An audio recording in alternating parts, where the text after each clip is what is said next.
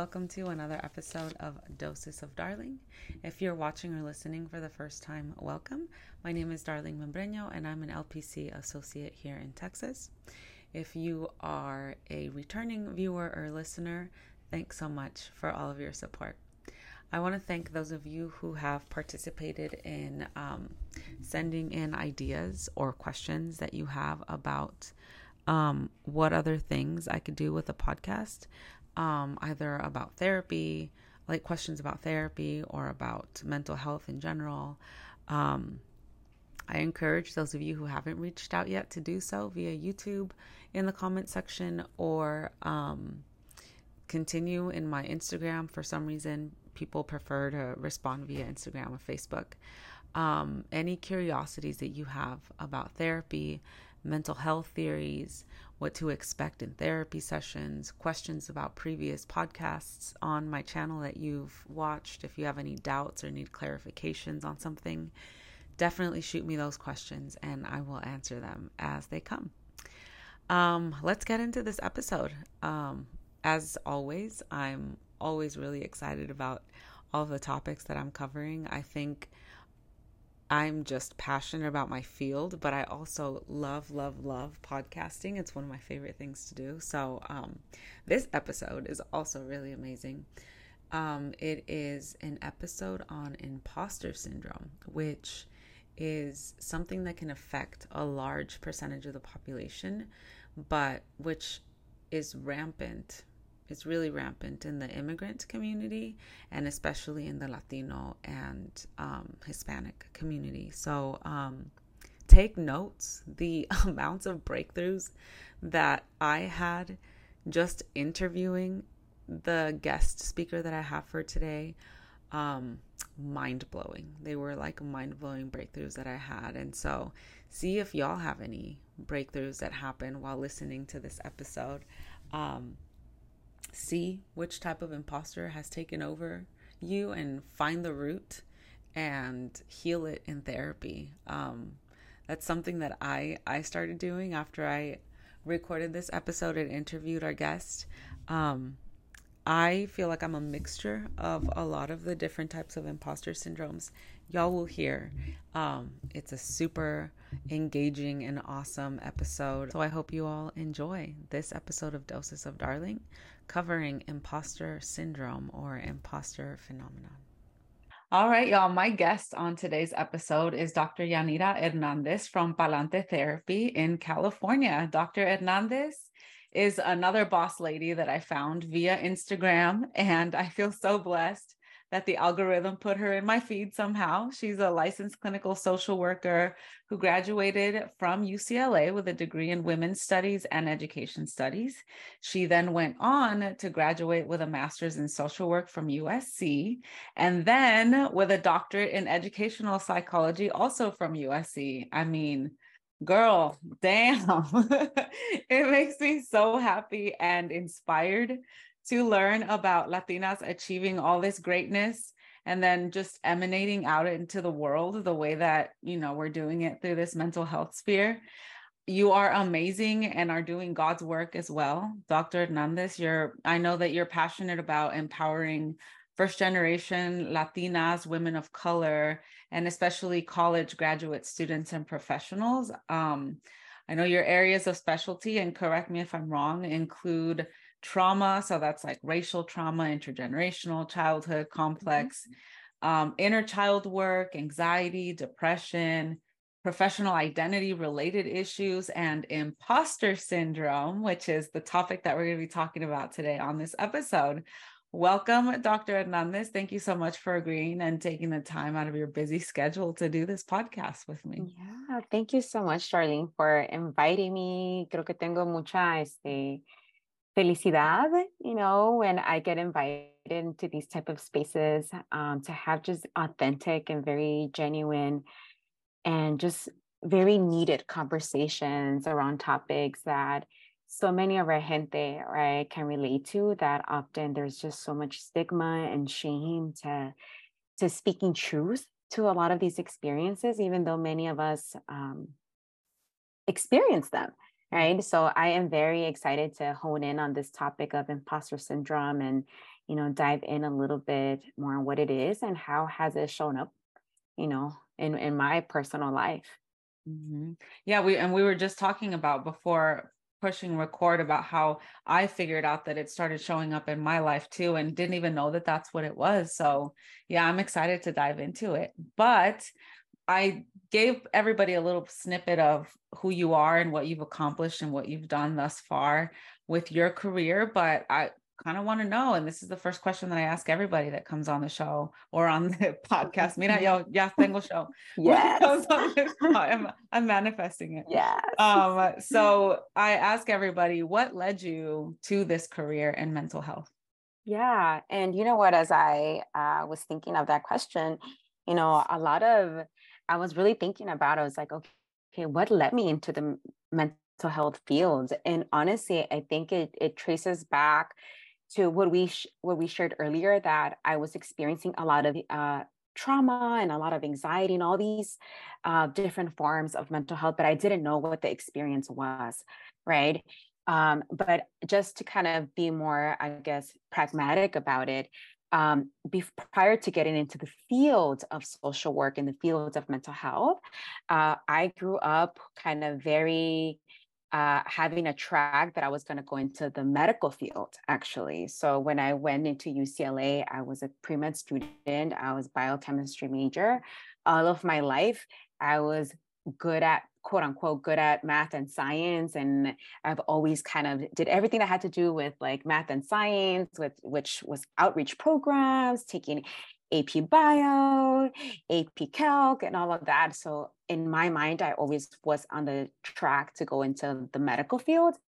But that changed when I got into undergrad and when I got into UCLA, and I was trying to decide. I was like, "¿Qué me pasó? Like, what happened?" And I think through that reflection, I realized that this dream of being a doctor, it wasn't necessarily my dream. I think it was the dream that my parents had for me since very early on. So I adopted that dream and I let that kind of pretty much dictate my K through 12 education. And like, I really kind of put on this suit of like, I am science, science, science, science. And so therefore, when I got into to UCLA, um, I realized that there was a lot of holes in that suit because I didn't see myself in the lecture halls. Oftentimes, I was the only brown girl in the lecture halls. I didn't see faculty of color, in the classes that I was in.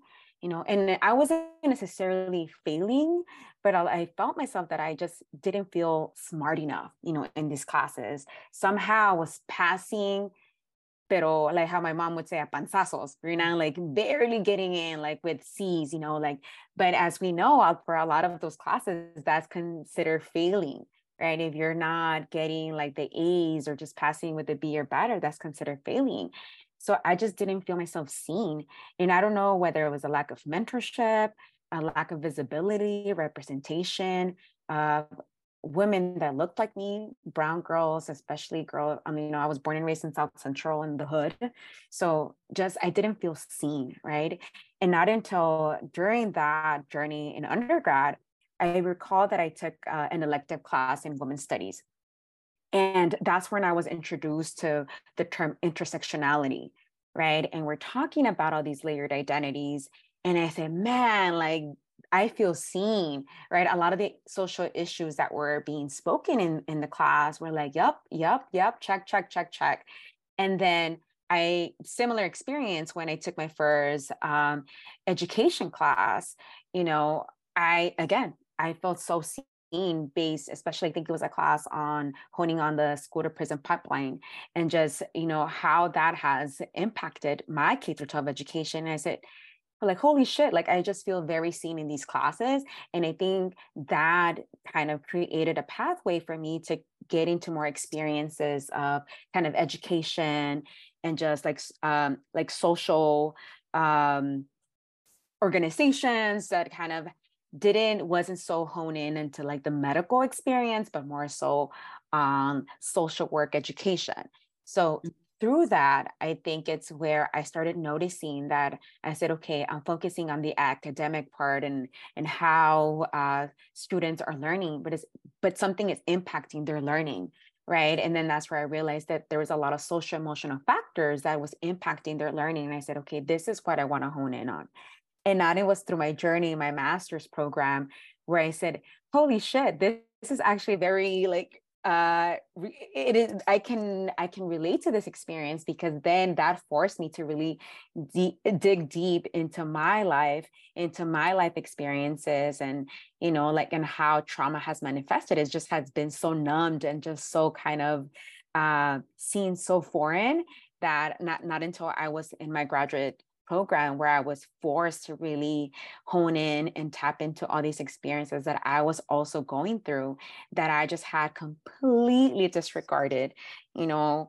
And I think that's kind of where I want to say, where this awakening of like, this really matters, this like mental health. And I could honestly say that I had been navigating through a lot of anxiety, a lot of trauma since very early on. I just didn't know. I didn't have the terms for it. I didn't have the conceptualization for it. But it was not until I was forced into my master's program where I realized that, wow, I can not only relate to this professionally and academically, but also on a personal level. Mhm. Wow, you shared a lot. Thank you so much for sharing all of that stuff. So that journey that you went on was super special because you kind of got to learn a little bit about yourself. Was there any sort of guilt or doubt that came into play when you switched your track from pre-med to women's studies and then a licensed clinical social worker in your master's program? Absolutely. I'm never going to forget that phone call that I gave my mom. And I was like, "Ma, ya no puedo. Like, I have something to share with you, but I just can't, And this is why I didn't change my major until my third year of college. And I think a lot of it, I was fighting it. I was like, no, but I've always said that I wanted to be a doctor. Like, what are my parents going to say? Right. And I think it was not until I had that phone conversation with my mom, and she was like, ¿sabes qué, mija? Te vamos a apoyar con lo que tú quieras hacer, lo que tú quieras estudiar. And I think that was kind of the sense of relief and what I needed to hear from my mom, because, she validated my experience, and she pretty much gave me the green light. And I was able to let go of that guilt, in a way. The guilt continues to show up in different manifestations now that I am older. However, I think in that situation, I felt very fortunate that my mom was able to understand where I was coming from, and, be able to see me and just hear me out. Right, which is not always so easy for my mom, but I think at that moment she said exactly what I needed to hear. And then as I became, further into my journey of being a mental health professional, and then obviously later as a licensed clinical social work, I think I reflected a lot back on what that meant to let go of that dream, that so-called dream, of becoming a doctor, a medical doctor, because it was a group of of Latinas, that it was just only like, it was like maybe like five of us, who were just kind of always together. And out of all those five, only two continued that journey. Right. And just seeing that, how it turned out for them, and just seeing like, wow, I could have also been right now applying to medical school, right? And I think honestly, part of that also instilled in me wanting to go back to school and get my doctorate, and just really say, okay, there are multiple reasons for me wanting to pursue this doctorate. And part of it was like, I want to reclaim what it means to be a doctor, because even now, like through social media presence, once you kind of hit a level of engagement, right, you get a lot of outside noise from other people. And one of the things that I see a lot of the comments is like, you're not a real doctor. Why are you claiming to be a doctor if you're not a surgeon or a pediatrician, or you're not a physician, right? And it's part of it is also educating the world that there are multiple forms of doctorate. It's not just the medical doctorate. And I think that led me to wanting to pursue also my doctorate. There was many reasons, but that was one of it. Is like, I'm going to reclaim what it means to be a doctora. Like I can still honor that dream, but it's going to be on my terms, right? I think initially it was for different purposes and a different type of doctorate journey that I wanted to pursue. But I think on this end, it's like, no, it's going to be on my terms. And now it's going to be, I'm still going to honor that. So I think that's it kind of, it was a multi-layered experience in itself. And so what then led you to choose LCSW versus LMSW versus LPCC and all these other different credentials that we can get in the mental health? Absolutely. There are just so many, right? And I think because I met someone who was in the social work program and at USC. And this individual, he was a mentor to me, and I really was always felt inspired by him.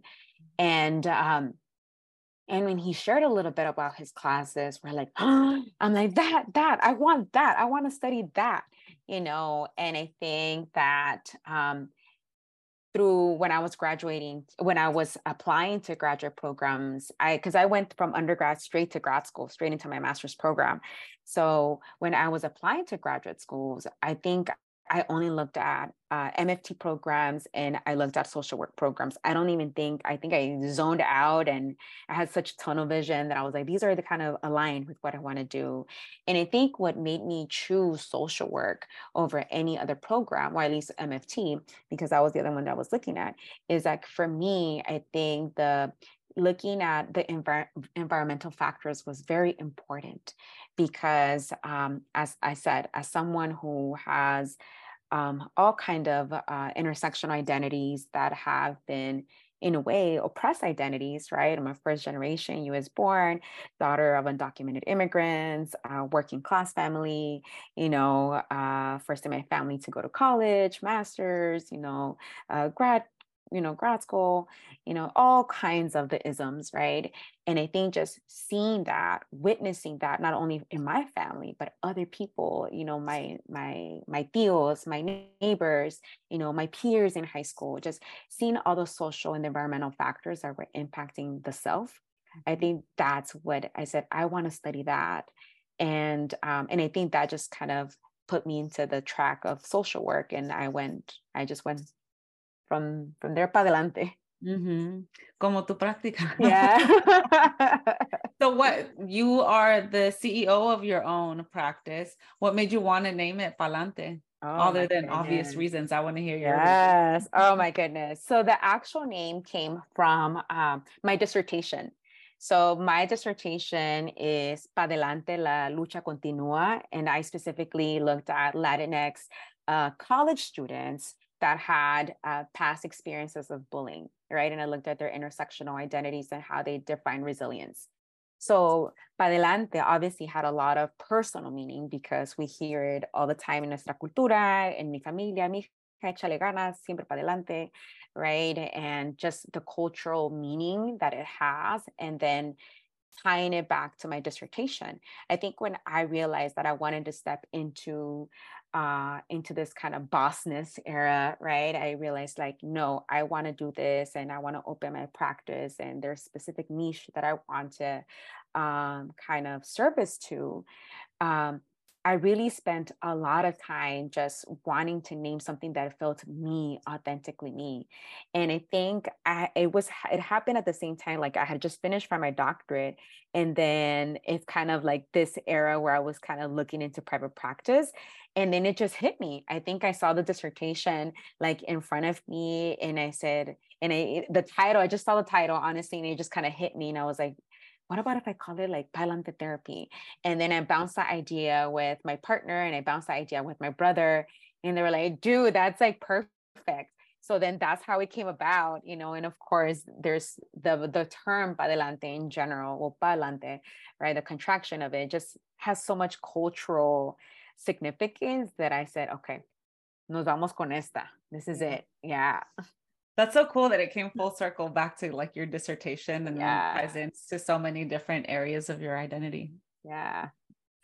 So now that you've been practicing for a long time. How many years? 12, 11 years? So 12 years. 12 years. And what Yeah. modalities have you been trained in or certified in during that time that you've been practicing? Yeah. So I'm certified in cognitive behavioral therapy, dialectical behavioral therapy, trauma focused cognitive behavioral therapy. So a lot of like the trauma work with children, also seeking safety.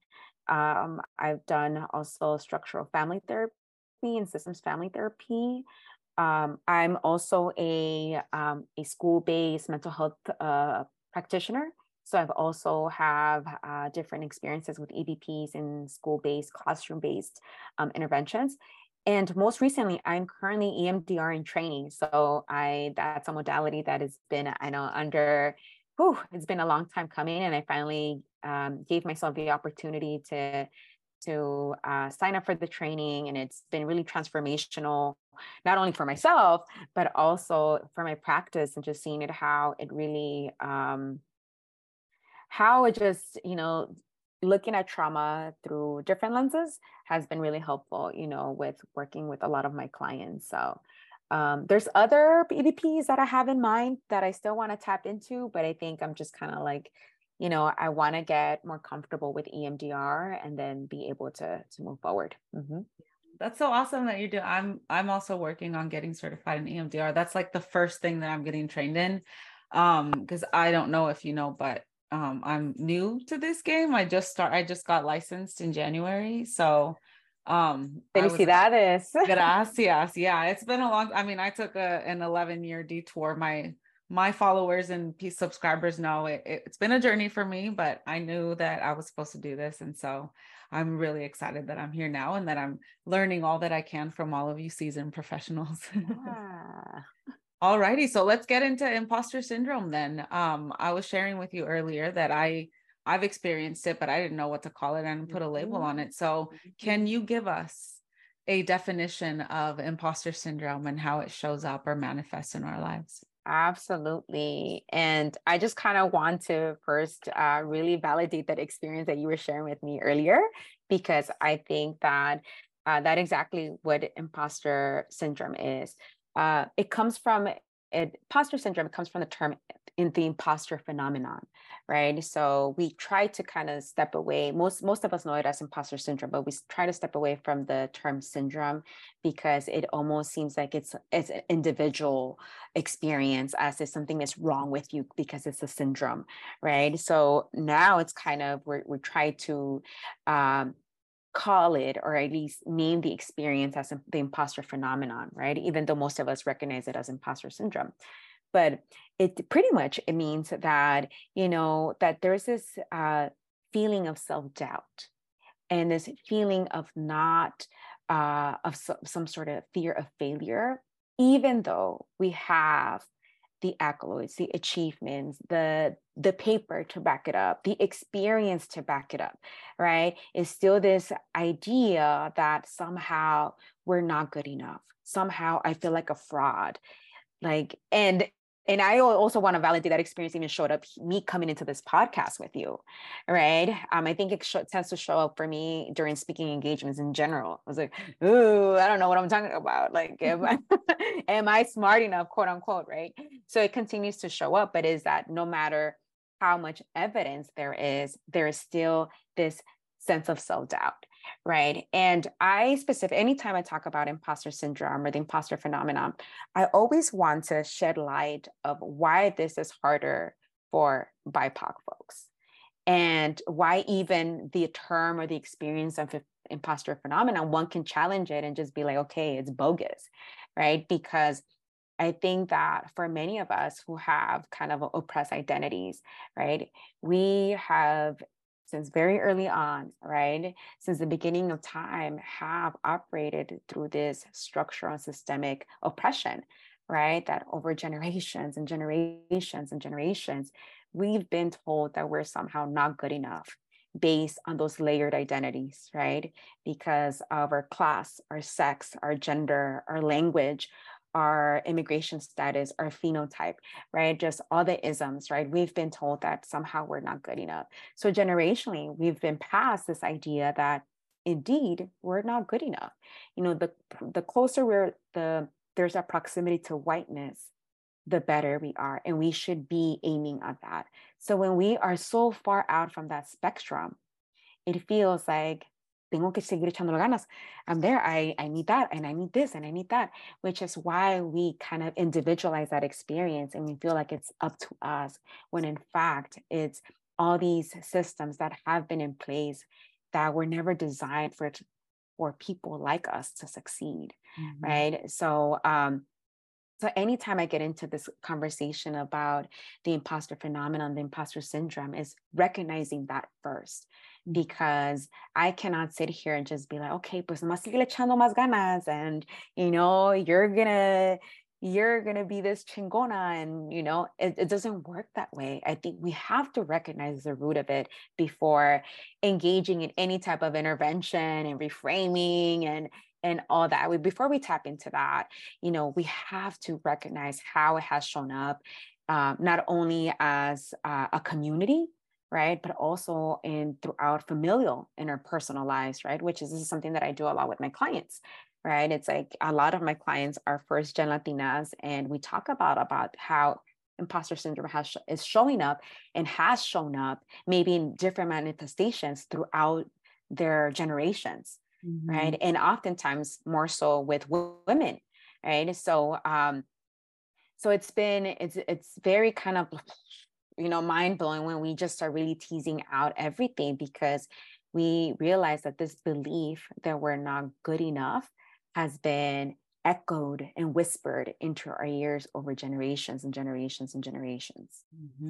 And it's worse, I think, when all of those systems that are in place suck then our own people into it, and then our own people are telling us that we're inferior, because then I talked about colorism in one of my episodes too, because that was a huge thing in my family, at least with my mom.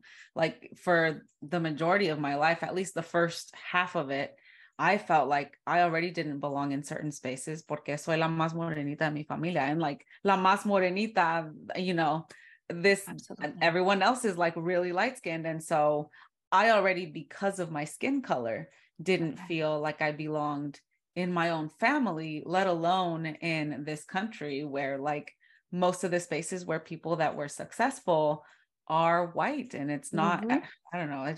Absolutely. You talked about how it manifests. That's one way that it manifested for me. What other ways does the imposter phenomenon then manifest in others? I think part of it is that is definitely one way that we see often especially in the Latina community, right? And I can also experience that in my family, is, just kind of a term that is often used, estás más prietito, right? And right, as if it's right, as if it's more of endearment, right? But as we hear it so often, that you alone think like, okay, well, I have more indigenous features, and therefore I don't belong in such spaces, right? Another way that I think that I've seen that it has shown up is also in class.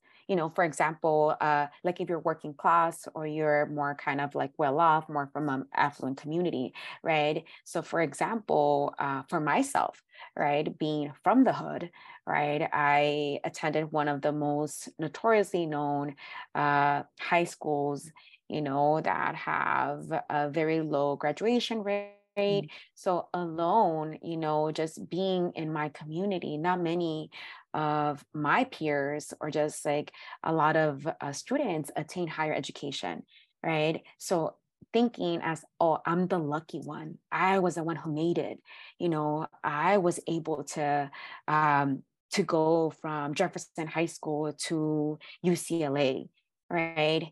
And just kind of carrying that with me as like, I need to somehow make the hood proud, and kind of carrying that with you, right? Or thinking like the way that I talk, I don't have, especially when I went into UCLA, I didn't have the most advanced vocabulary. I mean, oftentimes we shared a textbook, we had ripped textbooks as well. It's like, So let alone just that, feeling that the sense of like, I'm not smart enough, right? I'm not articulating myself. I don't sound as eloquent, right? So that's one way that I've seen also shown up. Another way is also immigration status, right? For those of us, or for I say for those who, yeah, there you go, who are not, don't have like a pathway to citizenship, or have been told all other lives that they don't belong in this country. Imagine how that shows up, right, in spaces for individuals. I've seen it with my students who are DACA recipients. I've seen it for my students who are non-DACA recipients. I've seen it with my parents who are undocumented, and I've seen it across many different communities, right? How is it continues to show up when you're told you don't belong here because of your citizenship, right? So that's another way. Another way that it's just sometimes just our own ethnic identity, right? Being Latinas, I come from a Mexican family background, right? My parents are from Puebla, Mexico.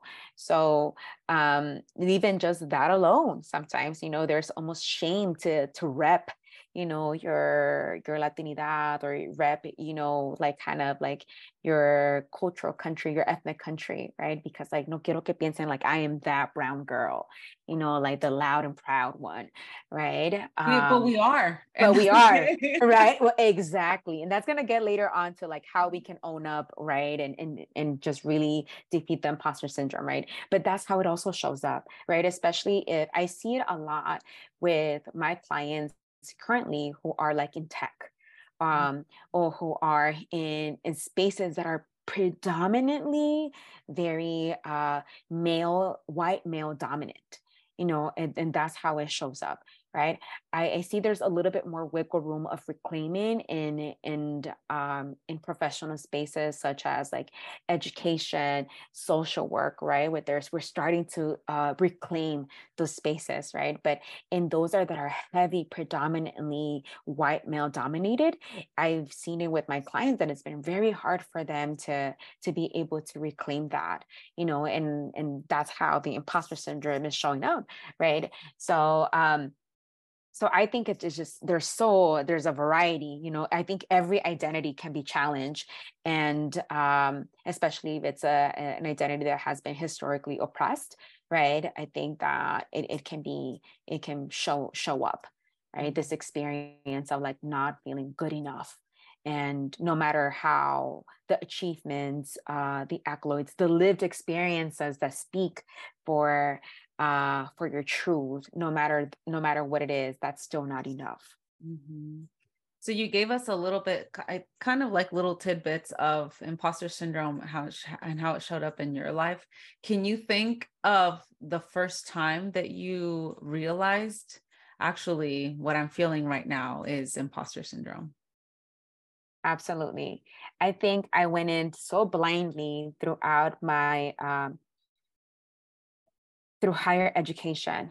And I think even as I transitioned to working in the professional world for the first time, and I would actually take that back. I wouldn't even say blinding. I just don't think we spoke about it enough, right? That many of us wouldn't have these conversations. Social media wasn't popping like it is right now, where I can just click on the search button on TikTok, on Instagram, imposter syndrome, and like, boop, you get all this kind of content, right? It wasn't like that. So I think it was just such an isolating experience that many of us were experiencing. We just, no one talked about it, right?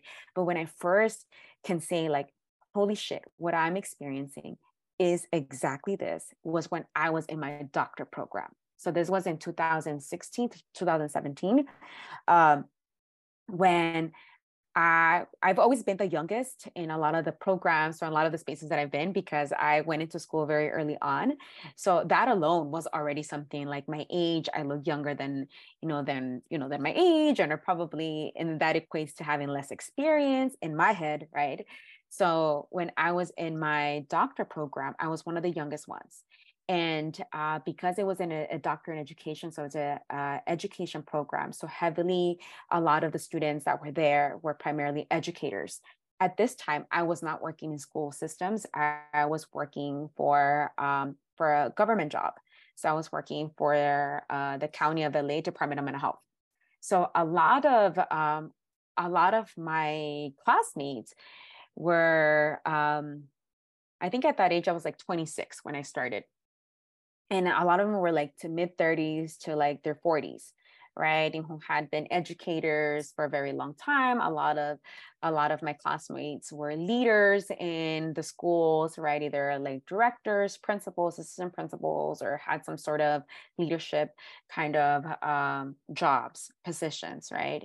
So I think that's when I just recall sitting, especially my first year in many classes, just feeling so small. And I think I would physically just kind of like make myself feel so small, just not wanting to be seen. Because if a professor asked me a question, I'm like, the rise of anxiety, it's like almost like, oh my God, I'm not gonna know the answer, right? And everybody's gonna think I'm dumb. And how did I make it into this program? Right. So I think that was the first time where I was able to coin that experience to imposter syndrome. But that experience had been showing up all of my life since higher education, since the moment I stepped into UCLA. But I think that's when I first realized, like, this is what I'm experiencing. And it was through my program over the years that I was able to challenge that and really reclaim what it meant for me being in that doctor program. And I think as a result of that, that's why I opened my private practice, because I had kind of like unchained from that mentality of like, I'm not good enough, to like, I fucking deserve this. I worked my ass off for this, and I am reclaiming all the spaces, and people who look like me should be a CEO of anything. Right. So I think that's how it was kind of like my proof that I was able to uh, really unchain myself from the imposter phenomenon that was really dominating me, that I didn't realize that until during my program. Oh wow. You know that feeling that you're describing of like you just like physically made yourself small. I like to describe myself when I was in high school as like a wallflower, but I think that's what it was because most Mhm. of my classes that I took were AP classes, right? Like I was always high in the academic ladder, but also surrounded by a shit ton of white people in every single one of my Mhm. classes. And so always like, I hope they don't call on me. I'm going to sound stupid if I answer. Like, I guess no era wallflower. Era Yeah. este like imposter phenomenon that was happening. And like I was Right. like, ugh. That's a little bomb that just went off in my brain right now. Thank you. Yeah. And I'm sure we have probably more experiences when that has happened, right? That we just kind of curl into like this little bolita and like, please don't see me, right? But I think it's like it's those thoughts, it's that belief that somehow we don't belong in these spaces when in fact we do. And when we kind of get out of that, what comes of it is just so beautiful to witness and beautiful to see. Yeah. So does imposter syndrome have a different type? Like, are there different types of, I want to call it imposter phenomenon now because that's like, I want to do that now. So are there different types of it, first of all? And second, does it only show up in academic and workspaces, or are there other areas in life where it can show up as well? No, I absolutely think can show up in any type of spaces. I think we tend to see it more professionally in academia, because I think that that's where it can be very overt, just very obvious, right? But I think it can show up in many different spaces where we're challenged with this belief of like, no matter how proof I have or evidence I have that I am worth of something, we dim our light, right? And so I think it definitely can manifest in many different spaces. I just think that those are the spaces that have been researched the most, Yeah. and two, I think it's because it's kind of very, like I said, very obvious, right? And how we can see it, right? And then what I'm going to go a little bit in sharing the different types.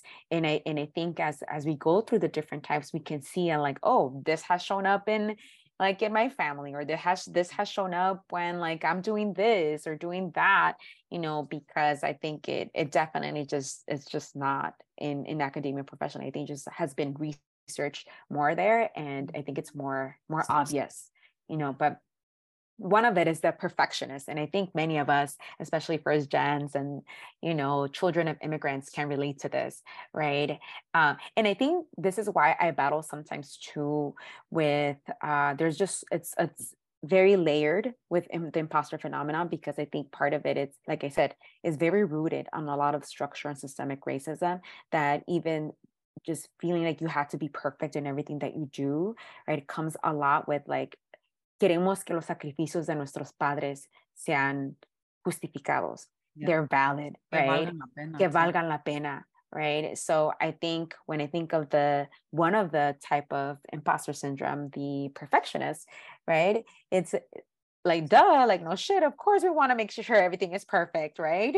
That belief, right? But for this person is probably has a it's kind of known as control freak, right? They have difficulty delegating task, or even working in groups sometimes too, because you want to make sure that you believe that only you can do it as perfectly. You can only, right? Everybody else is gonna slack off. Mejor yo lo hago sola, right? So I fit in that. I'm the first one to raise my hand, and I'm like, oh, I feel attacked. That is me, so that is one way, right? Another one is called the natural genius.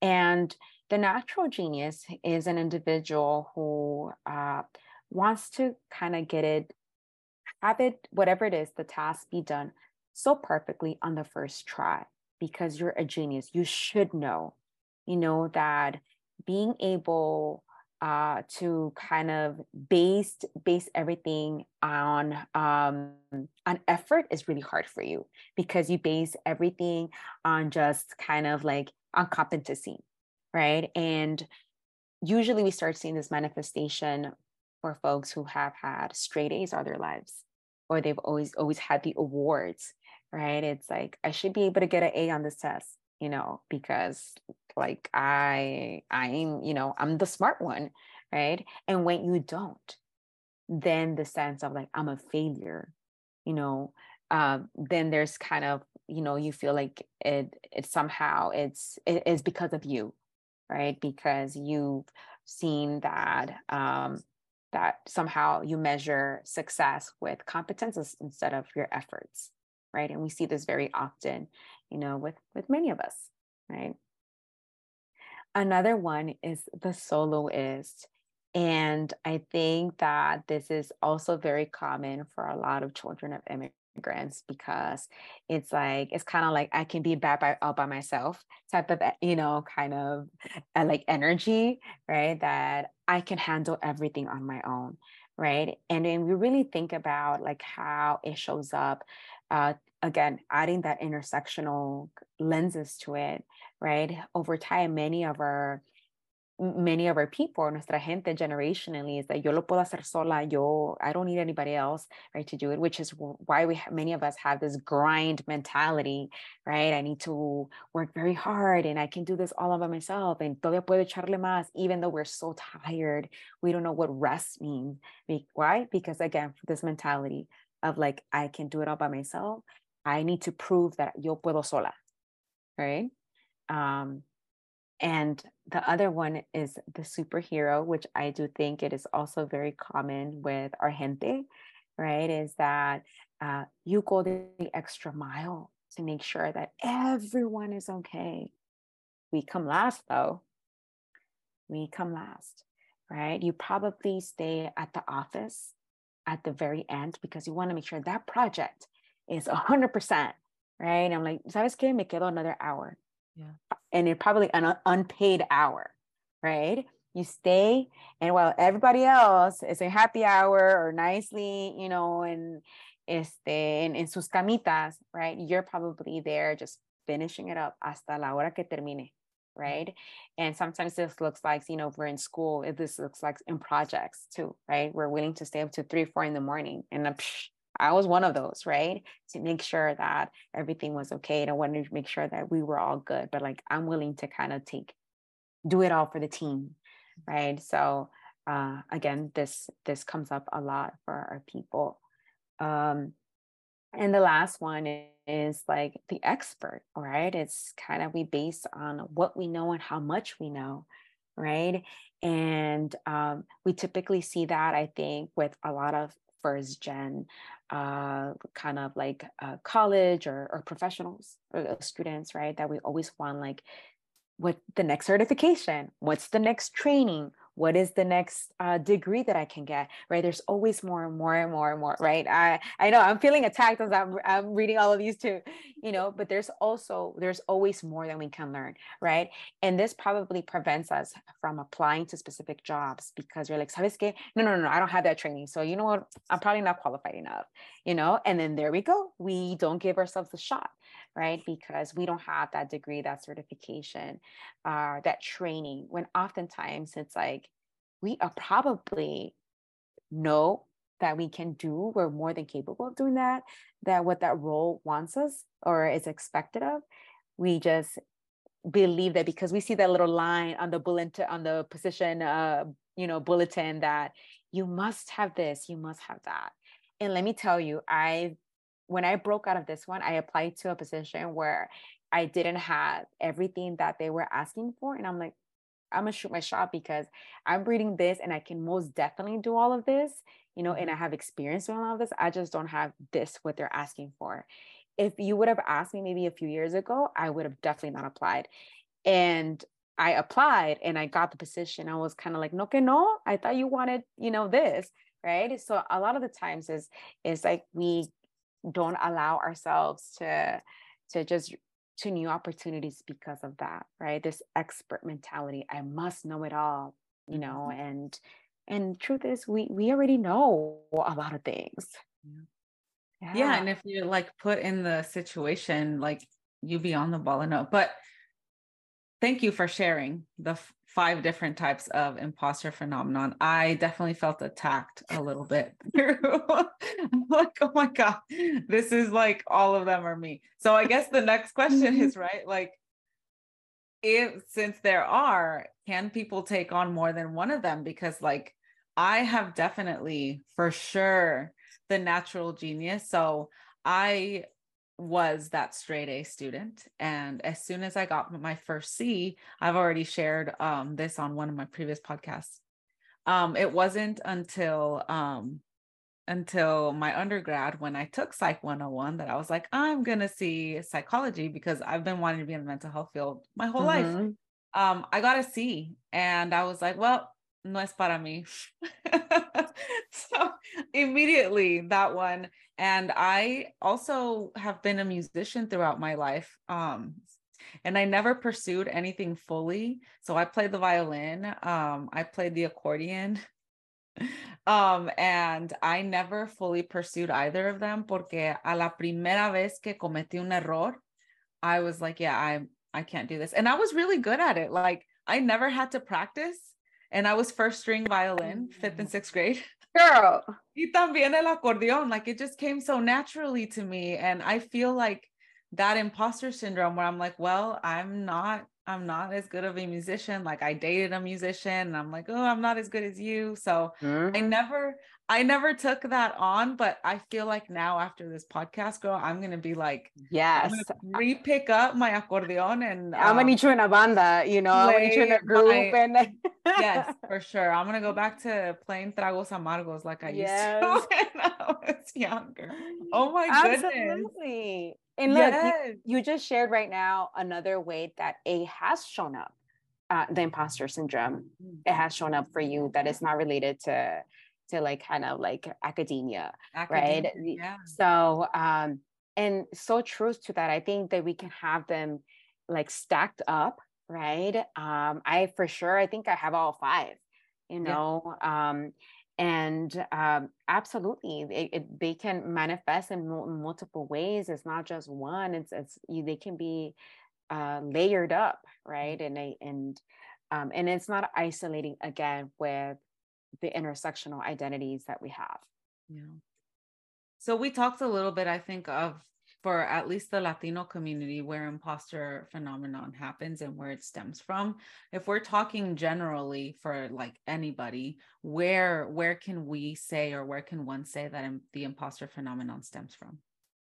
I think generally, I think like again, I'm gonna go uh, back to kind of the root of it being systemic oppression, because I, even though I don't think, even if you're kind of like white, or you have certain privileges, over it, I think that that still impacts you, Mhm. right? Because it's this, capitalistic view that we should be operating a specific way. And I think that just impacts everyone across the board, right? I think Mhm. it specifically targets BIPOC individuals Mhm. in a different way, but I think that that's across the board. I think that impacts all of us, right? And how we should be showing up, right? And I know that I've had friends. I know when I was in my doctor program, I had friends that, that were white and, that had definitely certain privileges over me.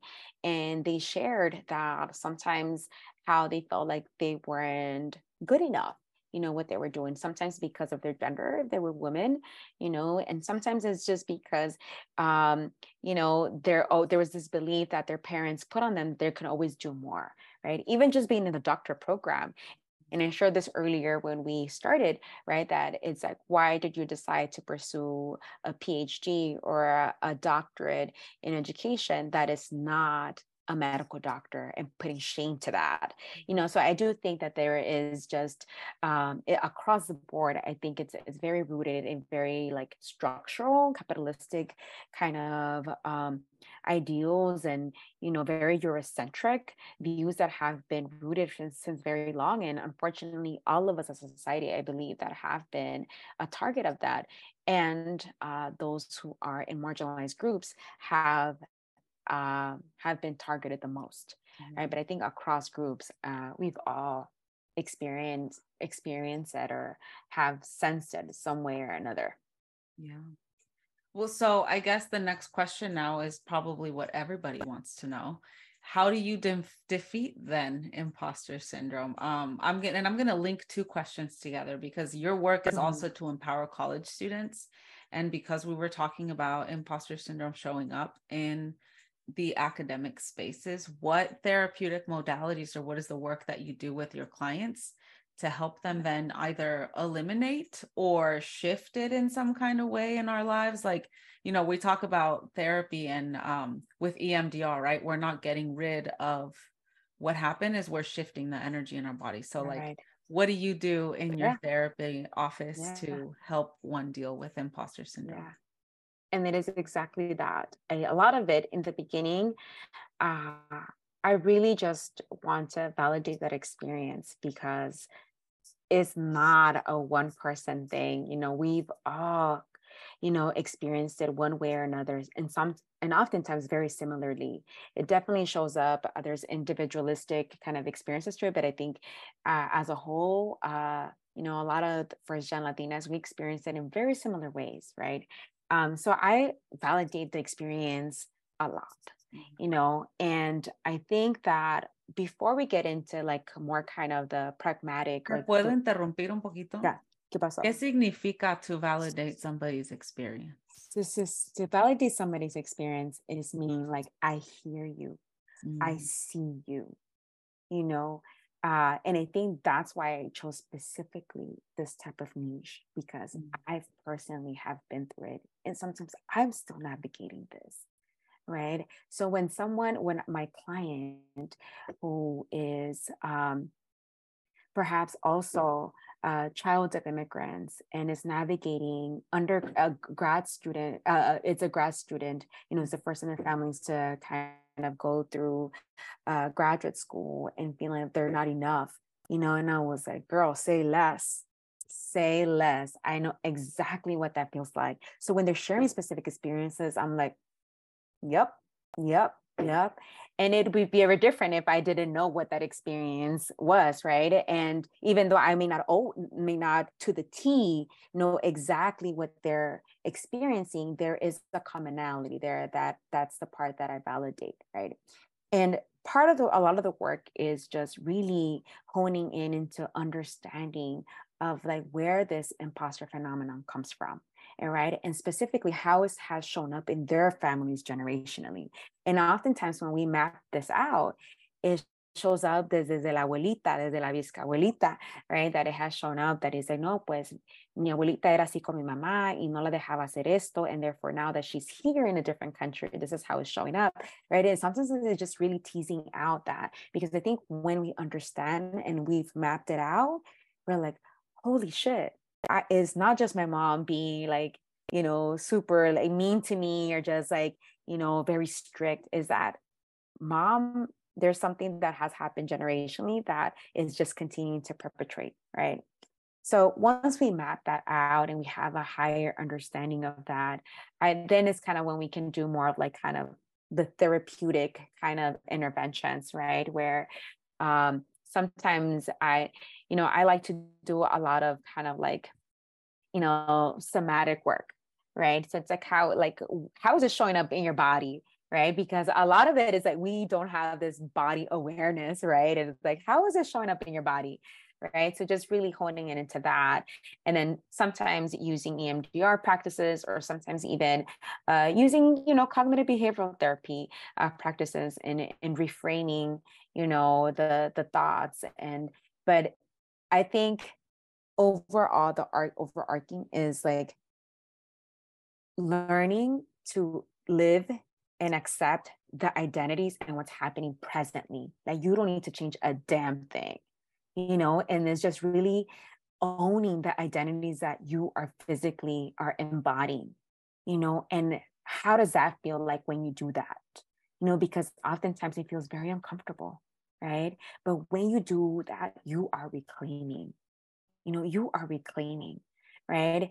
And I think that's where we challenge the idea of the imposter syndrome being a syndrome, right? Because it's not a you problem, it's a fucking society problem, right? So how do you show up as authentically right now, in this present moment? How do you reclaim your identities? And a lot of that is understanding what those identities mean to everyone, because personally, it took me a very long time to reclaim the identity of being a daughter of undocumented immigrants, being part of a mixed status family. And a lot of it was because of the shame, the shame that how is this professional, how is this, master level, doctor level, individual have parents that are undocumented immigrants. And so once I really tapped into that and really reclaimed it and own up to it, sabes que this is a very valid fucking experience that my parents and my family as a whole, me, myself, my brother, are navigating. And it's very true. And it really does shape how I see the world.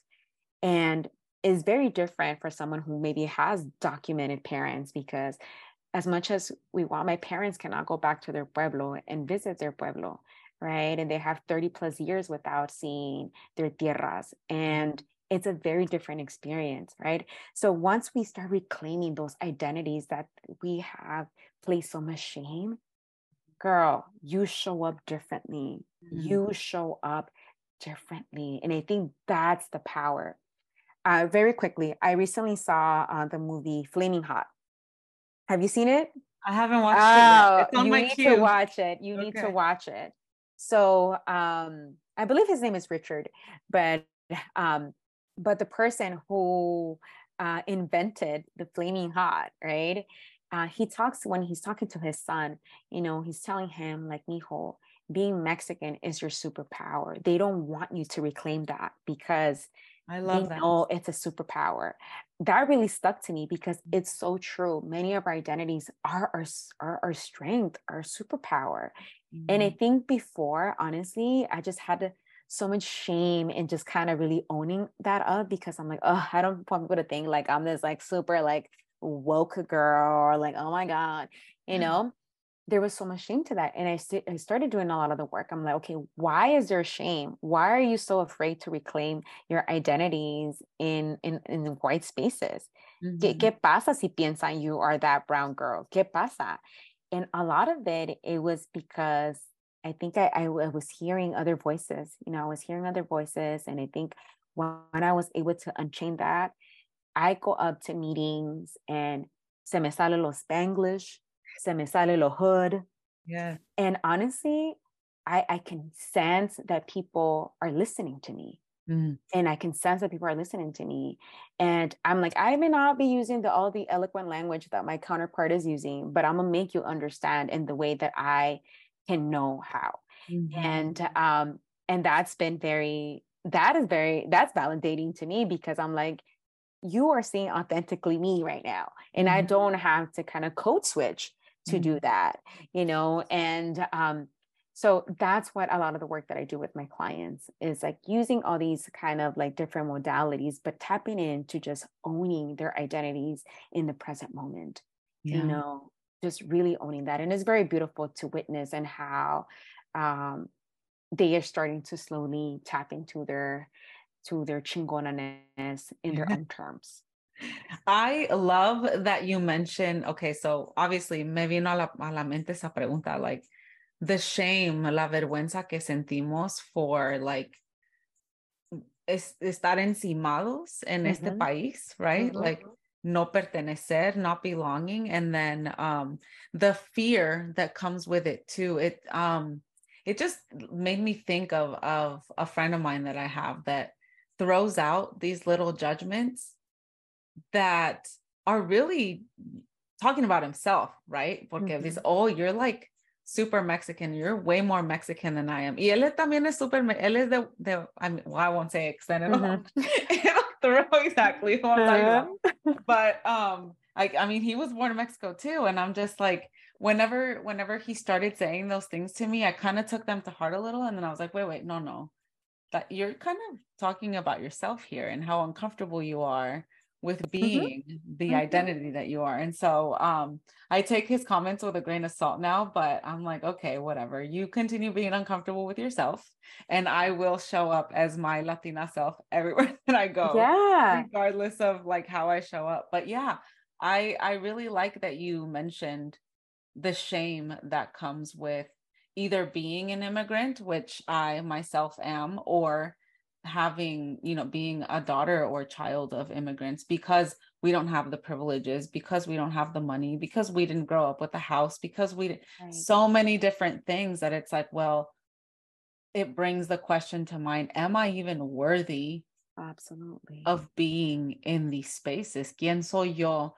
Mm-hmm. And that was the first question that I asked myself before I started this podcast, right? Where I was like, I've been thinking about it for like 3 years, but I didn't do anything because I was like, well, ¿quién me creo yo? What information do Mm-hmm. I have to share with anybody that like would make a difference in anybody's life? Y luego después I mean, me tomaron 3 años, so clearly I had to do some work to get to this point, but eventually I was like, fuck it, like I Yeah. have a voice that reaches a specific audience, and not everybody listens to podcasts or watches YouTube videos. And if I tell people that I'm doing it and they have some sort of like relationship with me or like care about me or something, like si algo les toca el corazón, tal vez lo comparten con alguien más. And so I started building myself up in that way, but it took 3 years. It Right. took 3 years, and it took my own mental health program to break me down and kind of put me in that space. But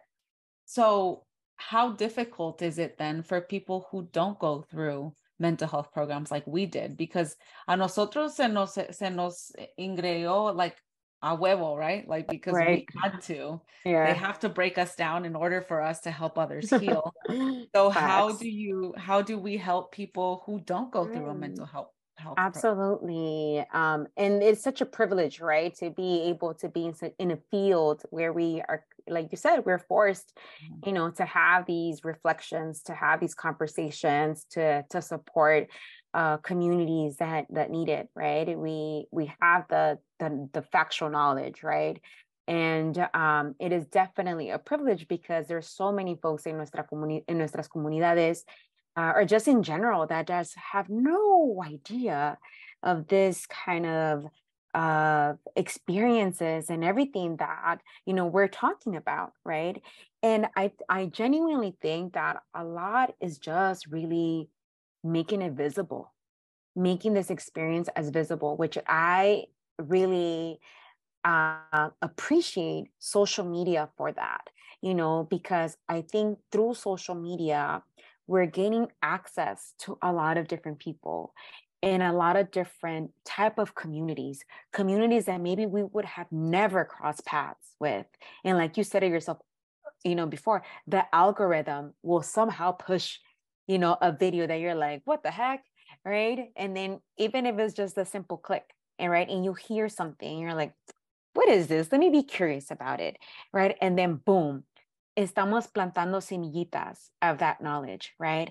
And sometimes for me, that is okay, because not everyone is prepared or is ready to engage in this work, because it's hard as fuck. It's very difficult, right? Sometimes not even our parents are ready, right? And we can have multiple conversations with our parents, and right, and like not until years later, maybe they're like, "Sabes qué, mija? Por fin ya te entendí lo que me estabas diciendo," right? So a lot of it is like that, for many, not only our gente, but just in general, many folks out there. Uh, maybe this is the first time they're hearing this type of information. So to me, it's just providing basic knowledge, making it visible to all audiences. To me, that's already something, because, like I said, or else no one would have access to these type of experiences, right? So I think that's kind of like the first thing that I really appreciate social media, right? There's so many like pros and cons to social media, but that's one of the things that I do appreciate about it, is that the access to a lot of information that in other ways we wouldn't have. Yes. Right. And also being presented in ways that is not only in this kind of educational way, but it's also in very creative ways where people are willing to kind of resonate, with you. Yeah, they and listen. empathy, right? And empathize with you, and they're able to listen, like, oh, I never thought about it that way. Okay. And then it's like, boom, there goes one person who is willing to listen to your experience, right? Mhm. As opposed to just what the media feeds us, or maybe, or like what he said, she said, right? So in that way, I do appreciate the platform that social media has provided, right? Mhm. Yeah. Yeah. So what can happen then as a result? We've already talked about missing out on job opportunities. Mhm. We've already talked about how I'm not like Ramon Ayala because I didn't continue with my The film of Ramon Ayala. what other things can happen as a result of not dealing with the imposter phenomenon, or what mental health complications can occur? Absolutely. I think what we already see is a lot of anxiety, Mhm. right? Because the stress levels are just insane. But a lot of anxiety, internalizing as if it's a you problem, right? Something is wrong with me. I'm somehow defected, Yeah. because I'm not doing what my counterpart is doing, what my friend is doing, what she is doing, what he's doing, what they're doing, right? It can definitely, therefore, impact your mood, right? And maybe get into like a depressive manifestation, right? You begin to isolate, you begin to withdraw yourself from maybe even social engagements that can provide an opportunity to you, right? To tap in. I really think that it can definitely take over our entire wellness, and not just our mental wellness, but also even our physical wellness, Mhm. right? Like I said, it may hinder you not even just leaving your house, and therefore maybe not engaging in outdoor activities. And it doesn't have to be the gym or anything, but just like maybe going outdoors, right? Engaging in movement, right? It just can be very, very depleting, right? And I think also there's, when we are only listening to our own voice, that can also be very hindering to the well-being, right? Because you're only listening to the voice that it is coming up for you. And that voice is telling you that you're not good enough. That voice, esa vocecita te está diciendo que somehow you're a fraud, that you can't fool anybody, you're still not worth it, right? That they can do it, but you can't, right? So that voice is being very loud when you're just kind of consumed in your own world and you're not allowing yourself to also remove yourself from that. So I think that that's kind of, it can be very detrimental, right? Which is why one of the things that I also really believe in is just in community, right? When I share my experience and you're telling me that you can empathize with what I'm going through because you've also been through something very similar, that automatically makes us like homies. We're like, yes, like, let's go out for some happy hour and like, let's get into this talk, right? That automatically kind of takes you to community building, right? Because we're like, okay, girl, I see you, I feel you, yes, right? And just knowing that you're not the only one experiencing this, because sometimes we do believe that we're the only ones experiencing this, when in fact, sometimes our amigas or other folks are also navigating what you're navigating, but because you're not having that social engagement, it feels very isolating, right? So I think that there's a lot of power in community. And even if you're not ready to share your truth, your story, sometimes just listening, right? Listening to others who are on that journey can be empowering for you to finally be able to speak your truth and finally be able to share your story. And then from there, you can start off, into this journey of really tapping into who you are and reclaiming your identities and showing up as authentically as you. I love that you mentioned that, but it did bring up a question. So first of all, it sounds like surround yourself by people that you can relate to, that have gone through similar things as you, because then it kind of makes you feel like you're not so alone going through this in this journey. Pero también me hice preguntar, or me hizo que me preguntara, because at the end of the day, who has to believe that you do belong or that you are worthy or that you can take up space or be who you are is yourself, right? Absolutely. So does it matter how many people that you have around you pumping you up? Porque a veces we don't even listen to those voices, right? Like my whole life I've had people telling me how, and I say this because I was on autopilot for such a long time. All of these different types of imposter syndromes definitely showed up in my life for different reasons at different times, pero yo no me creía todas esas cosas que me decían, que eres tan inteligente, que no puedo creer que, because this is my second master's degree. And even to me, I'm like, well, it's not a PhD yet. Like, it's not enough for me. And so I've had these people boosting me up, and it hasn't been until recently, within the last 7 or 8 months, that I finally was like, yeah, I am this badass person. Like, I am this amazing woman, and I am this whatever people have been telling me my whole life. So what does it take for, yes, these people to build me up, but like for me to actually believe and step away from it? Because then it'll link into this other question, right? Like, is there a way to completely eliminate imposter syndrome, or is that just something we're going to have to deal with our whole lives? Yeah. And you're right. Sometimes no matter how much we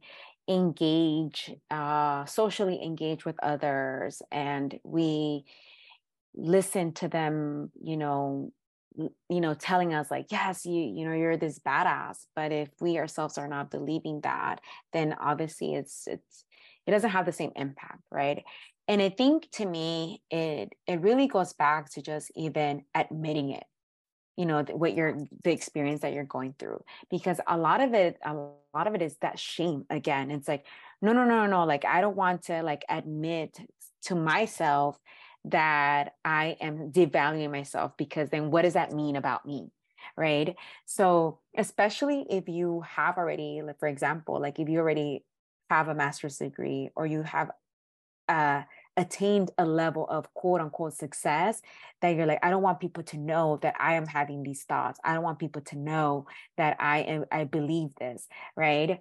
Because then what does that say about me? it kind of, and it further kind of hinders this belief of like, I'm not good enough. Right. And I think it's just one acknowledging like, you know what? I have these thoughts. I have this belief that uh, I'm not worth it, that I'm not good enough, right? So I think just acknowledging that, and then also just really, really reflect, as hard as that can be, because I even think when we engage in reflection, it's a whole process in itself, right? Because it's a lot of truth bombs that you are admitting, that you're like, shit, I don't even know if I'm ready for this reflection right now. But part of that is like really reflecting, where was the first time I heard this, that I was not good enough? Because nobody's born, with like thinking, oh, I'm not good enough, right? These are belief systems that have been planted since very early on in our childhood. So really asking, shit, when was the first time I remember hearing this or feeling this way or experiencing this? Right. And that just takes us to a whole kind of like journey, right, of reflection. But I think just something about owning that truth, it's really empowering, because to me, those are kind of the first steps when we begin kind of silencing those beliefs and really start reframing into like, I went through this and I can still show up as my best, as my true authentic self, right? Because we can't necessarily omit all the experiences that you've been through, right? Which kind of leads me to your second question, right? And so this idea of overcoming it, I think it's very it's kind of like almost like a double-edged sword, because when I think of overcoming, I feel like boom, ya nunca jamás is going to show up, right? When I told you myself, I think I've tapped into an aspect of chingonanes, but then I still sometimes like the belief of like, oh shit, like, am I good enough? Da, da, da, da, comes up, and I feel like I've overall kind of have learned to unchain, but there's at times where I kind of trap myself into it, and then I'm like, oh shit, let me just before I spiral, let me get myself together, but because I have learned the different ways that I know I need to tap into to kind of ground me right in the moment.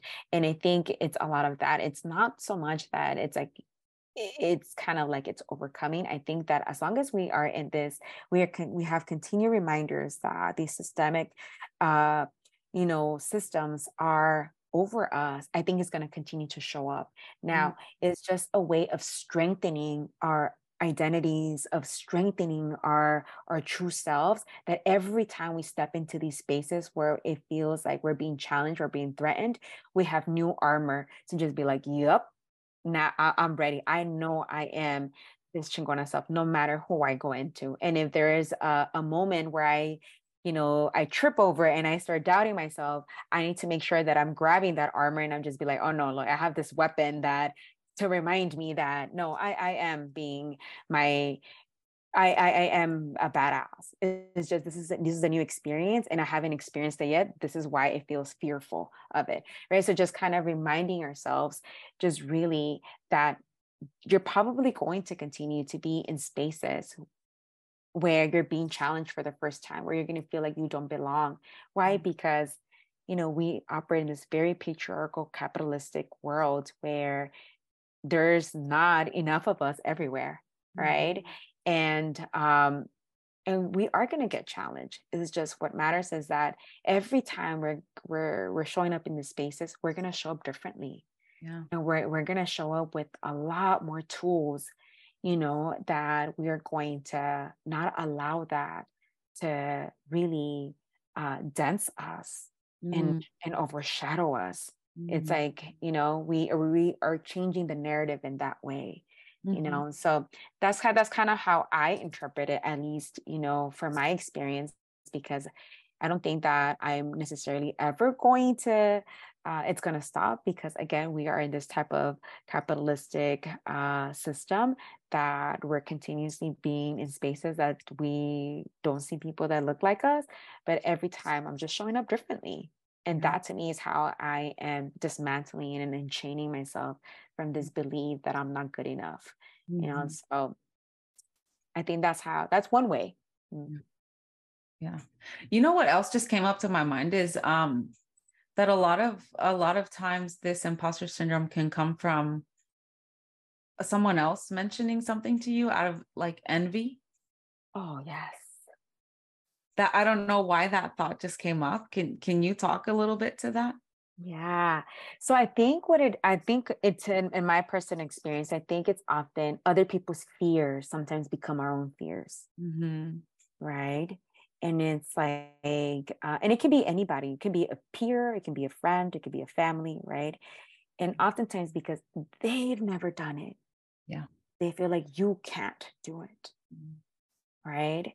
And is that fear, right? It's like, well, I went through hardships and I went through this way, so you're gonna have to go through the same thing, or I couldn't do it, o peor, or I couldn't do it, and therefore you can't, right?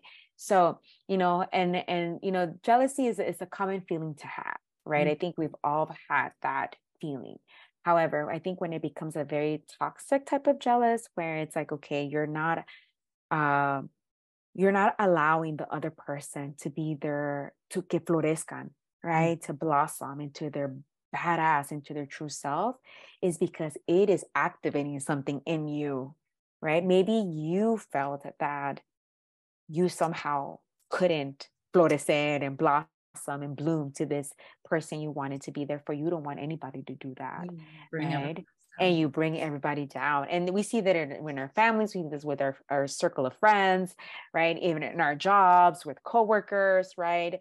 That sometimes we're like, man, mejor no le hubiera dicho a nadie nada de esto, porque si no, like, there they go with their toxico selves, right? Or we're like, their negativity, right? So I think that that exists a lot, and I think a lot of it also too is because society. It's like we've been told that not all of us can coexist in in taking up space at the same time, right? Like we're It's all only competition. we're on competition, right? There's only one person that can get this, right? And it's like, but if we would have changed that narrative, it's like, you know what? There's room for all of us to be here and empower each other, and then we wouldn't have so many of that experiences, right? But I do think because we've just been really survival of the fittest mentality, it's like that it's only one person that can make it, nos ponemos contra nosotros mismos, Mhm. right? And I think this brings me back to one of the questions that you asked earlier, hasta nuestra propia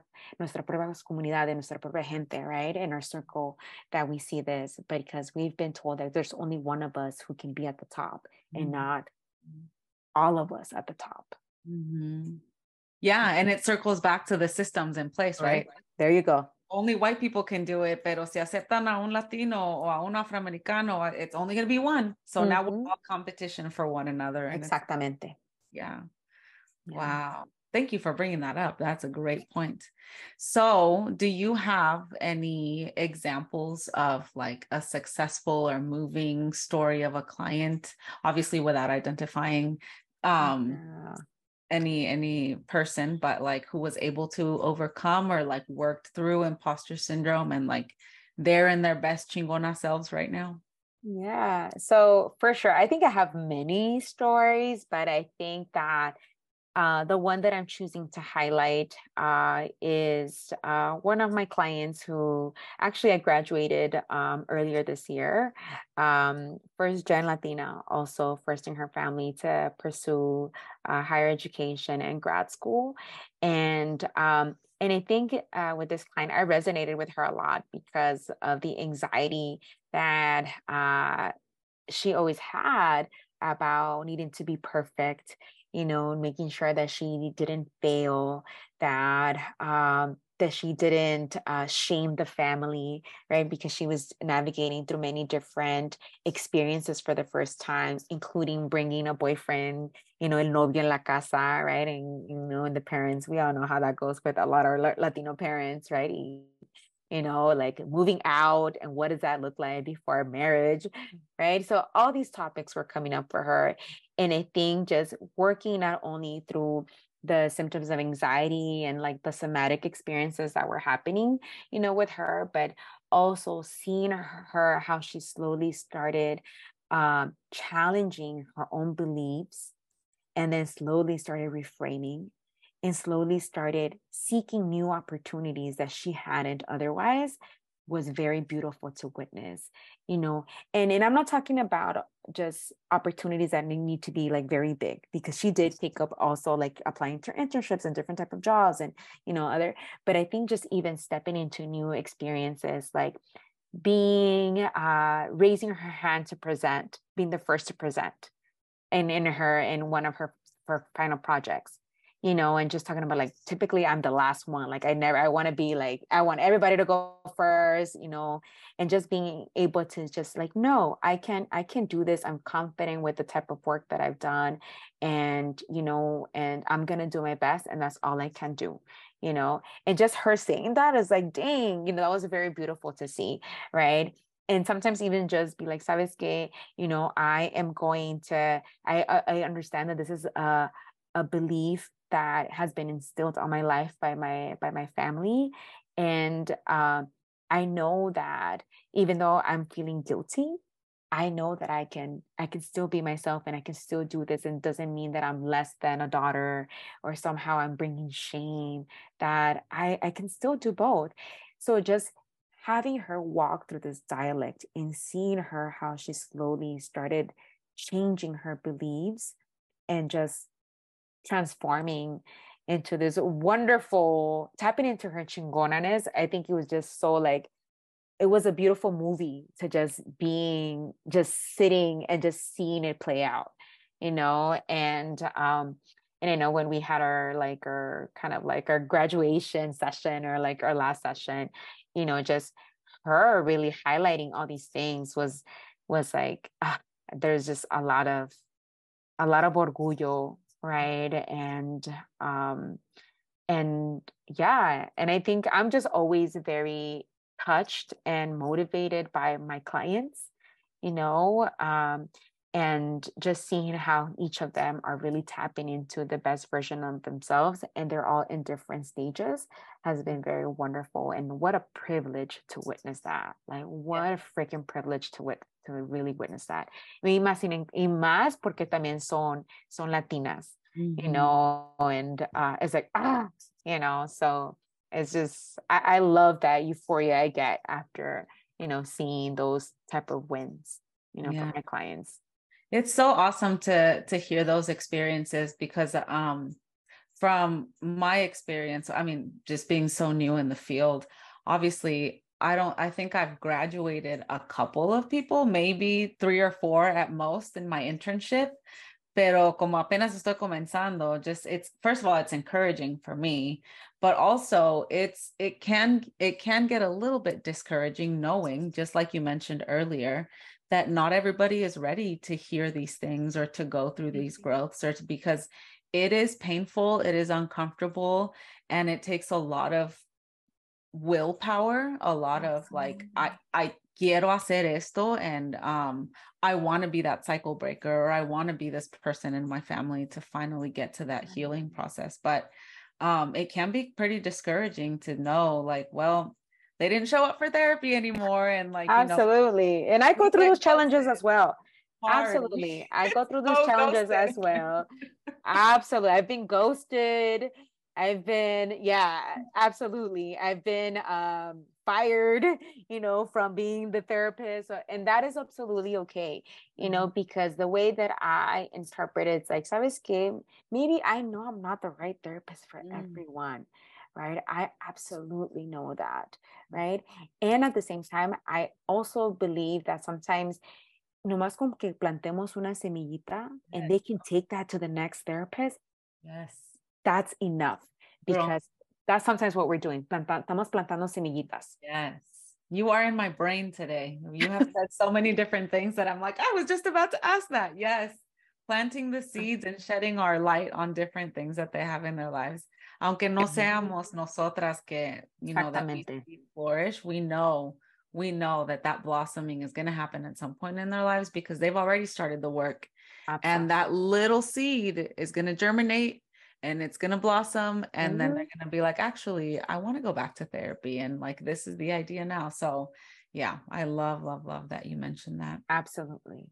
So do you have any sort of resources on the imposter phenomenon that people can look into outside of therapy or in between sessions? Yeah, so I think something that I do, that I engage, I listen to a lot of podcasts as well, so I'm excited to be tuning in more into your videos, but I listen to a lot of like Latino, not only mental health, I want to say that, not only mental health, but also different type of uh, podcast folks that are out there that are also shedding light on the imposter syndrome and how it's manifesting in different ways. Mm-hmm. So, one that that I really love because it really made me think about how money, like the financial wealth aspect of it, it's a whole other conversation, right? But Mm-hmm. that how that also kind of it's interrelated through imposter syndrome has been very beautiful to just even sit in those reflections, especially if you're not ready to kind of dig in more into kind of a more psychological perspective. But maybe we all speak money, we all understand money, right? So we all care about money. So maybe that could be a way of listening to how maybe money also shows up and has shown up in our lives, and maybe how it can also be intertwined with imposter syndrome. And one of them is with Yo Quiero Dinero, that podcast, Yo Quiero Dinero. She has multiple different segments where she talks about this. And I think this is something that I've also told my clients, they could ever, take a listen, and they bring up all these like things that they've like bombs, that they've, reflected on. As like, I didn't realize it was showing up like this way. And they're able to have a healthier conversation through that. Mm-hmm. So that's one way. Another way is, I know the segments that speaks a lot about imposter syndrome and kind of brings it down is Dr. Lisette Sanchez. And if you also look her up on YouTube, she has different segments also specifically honing in on imposter syndrome. So I really appreciate her segments as well, because she also kind of digs deeper into the imposter phenomenon and why we're moving away from syndrome to phenomenon. So I think for someone who just wants to learn more about what it is to about imposter syndrome, or just in general, I think her segments are also very very interesting. Another one, I think it's even just learning about the sense of worth Mm-hmm. and wellness, right? Just like what that means, right? And oftentimes it's easier broken down when we hear other people's stories, or we it's happening to others as opposed to it's happening to us, right? It's a better way of interpreting that, and I'm sure you've read this book, Julie, I believe it's Julissa Arce. Yes, Julissa Arce. You sound like a white girl. She rejects the idea of assimilation. And I think a lot of the imposter phenomenon, a lot of those beliefs come a lot from that, from wanting to belong, right? We talked about it a lot through our segment. And she talks about how this individual is navigating life being a Latina, and why she wants to assimilate, and through that she finds out how her identities have really impacted the way she's navigated society. So I really really really love that book, because I think it's an easy read, and a lot of folks can just really resonate with a lot that comes It's in super that book. relevant. It's super duper relevant to this topic and to others. I actually just recorded another podcast where the terms assimilation and acculturation came up, and I'm like hardcore into that terminology because I struggled with my identity for a long time, right? No soy ni de aquí ni de allá. Going to Uh-huh. Mexico, it's like yo soy la del norte, because like my Spanish is also more standard. I was a high school Spanish teacher, so I have my Michoacan Spanish, but I also have like the standard Spanish that gets you Mm-hmm. everywhere. Mm-hmm. But then here, my skin tone obviously tells people that I'm not from here. And then if I'm speaking Spanish in a certain area, so that those two terms definitely came up because I've been doing so much research on that. And the distinction between the two, assimilation, is like you're completely dismissing the culture Right. that you're coming from, and you're trying Absolutely. to adopt a culture, first of all, that you're not from, but also it's always going to other you. So Uh-huh. you already lost your identity porque ya la dejaste. Claro. You're trying to fit into this other one where you yourself don't feel like you're worthy of being a part of already. Like there's so much Absolutely. function that goes with that I can't wait until I read this book, right? And so then we have Absolutely. acculturation, que es, well, I'll take a little bits and pieces, Mm-hmm. which makes more sense, right? Porque Absolutely. eres de los dos lados. It is in Mm-hmm. it just makes it for Right. a healthier way of going about life. Basically. Absolutely. And I think that, when I think about that term assimilation, especially in the book, it's like I think it's very married to this idea of the imposter phenomenon, Mm. right? Of like, because we're not showing up as being perfect, we're not showing up as, you White. know, right, perfect, right? And in our closer proximity to whiteness, therefore we believe that something is wrong with us, Yeah. right? So I think that's a very easy and nice read for many folks, and you don't, for anybody to read. I think it just like really teasing out how identity plays a factor into who we are, and how these belief systems have transcended generationally, right? So that's another book that I also kind of sometimes encourage my clients to just read it, and sometimes like, oh yeah, I really identify with this character, like, and then it brings up a lot of those conversations too, right? And it brings it up in a very gentle way where you don't feel attacked, where you're reading like, you are this, if you're navigating this, then you must be that, right? Yeah. You don't feel like you're being attacked because of, it's saying that you somehow something is wrong with you, right? I Yeah. think it just it's a very creative way of also seeing how Like finding this relatabilities. experience, absolutely, yeah. Okay. Well, that's awesome. Thank you for sharing all of those. I love that you came prepared with all of the resources. Is there anything else now that you think that is important people should know about imposter syndrome or the imposter phenomenon that we already haven't covered? No, I think just to reiterate that you're already enough. Mm, Whoever is listening to this segment, I just want them to know that you are already enough for what you have. Right. And all the baggage, all the shit that, that makes you believe that you're not enough, it definitely stems from somewhere, and it's mm, not because of you. mm, So I think those are the last words that I always like to leave with anybody listening to anything on the imposter phenomenon. It is not on you, mm, right? So I hope that whoever's listening, whatever you know journey they're on in terms of like just rediscovering themselves, can hear this and just take it in as like, hopefully as a semillita, right? As a we're planting the seed of them tapping into their badassness. oh. Well, thank you so much for leaving us with those words. That's actually the best way to end and wrap up on the imposter phenomenon. So tell us now, I know that on your website it says you're not taking any more clients, but we do want to get in contact with you. So, like socials, website, anyone who's interested in looking you up for when you do have an opening and you graduate other clients, or any engagements or workshops that you're going to be involved in soon, please Yes. let us know, and I'll link everything at the bottom in the description for this video. Thank you. So my website is palantetherapy.com.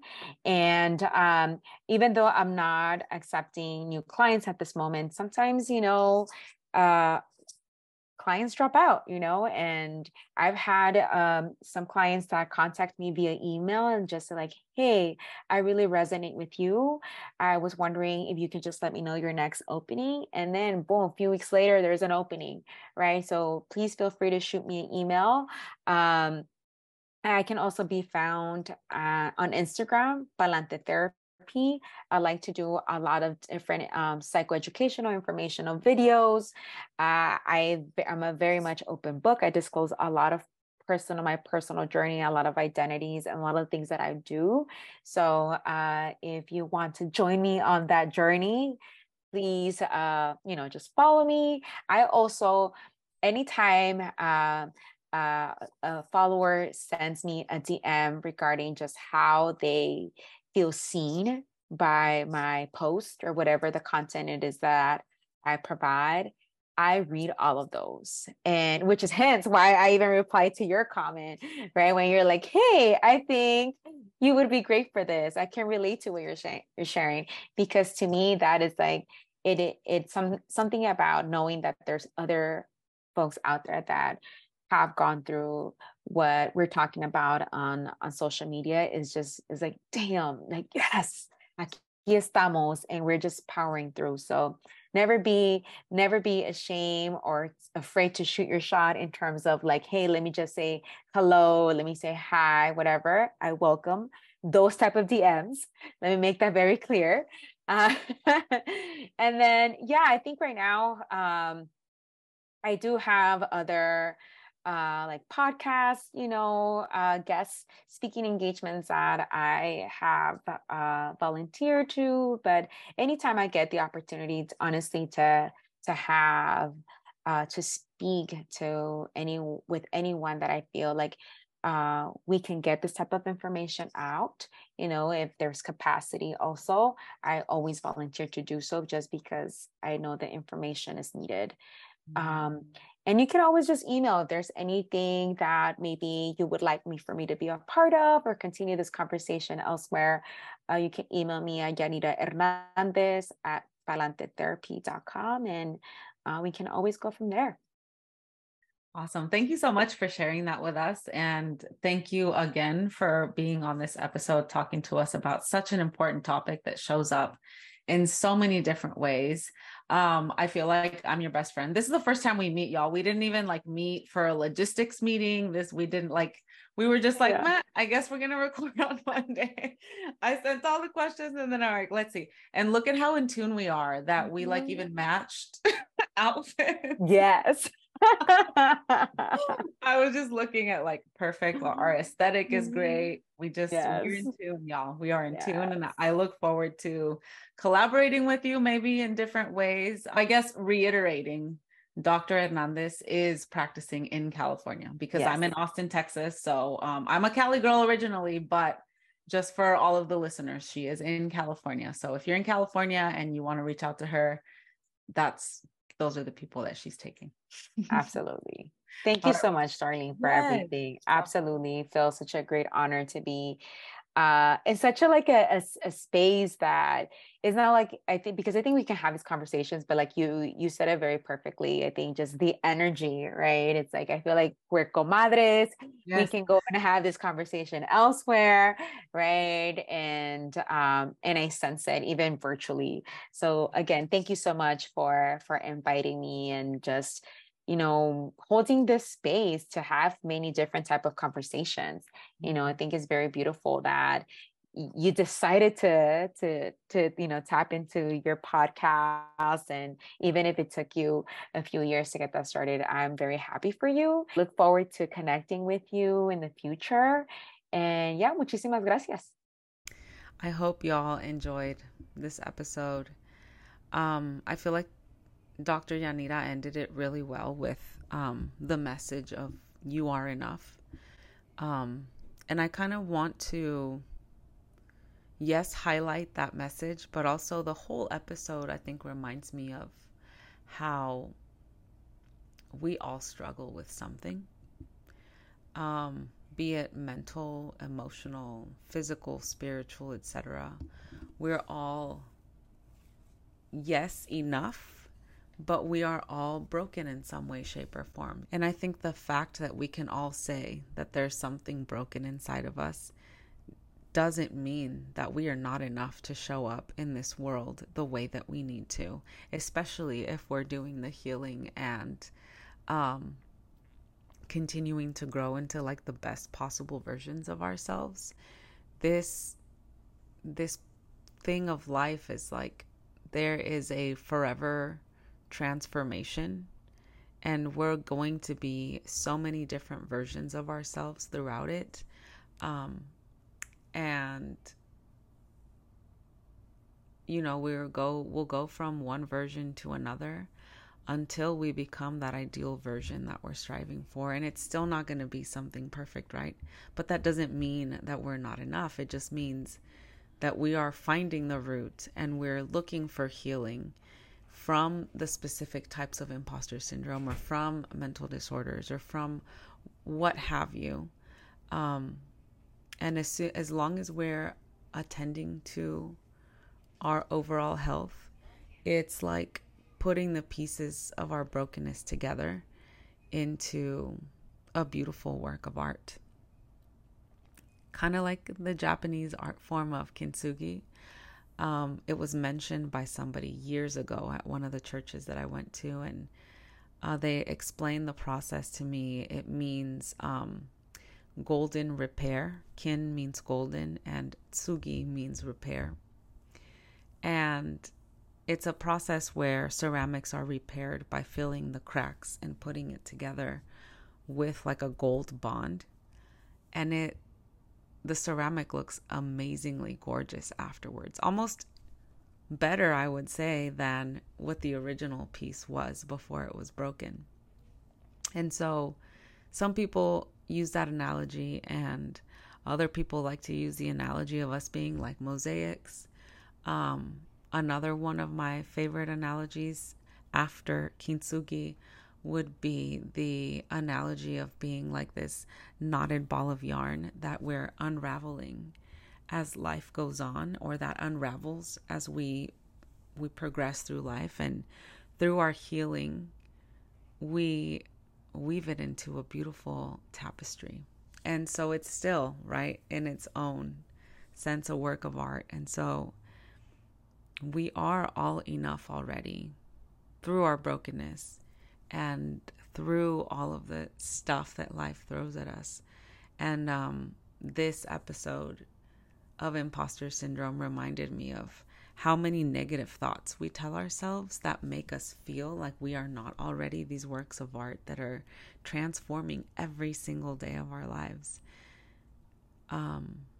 Thank y'all for sticking around up until this point. I know this was a pretty long episode, but it was so full of amazing things. And just remember to like the video, subscribe to the channel, or like the audio, subscribe wherever you're listening, whatever platform, be it on Spotify or Apple Podcasts or Amazon Music. Yeah, thank you again. I am sending you off with love, light, and many, many blessings.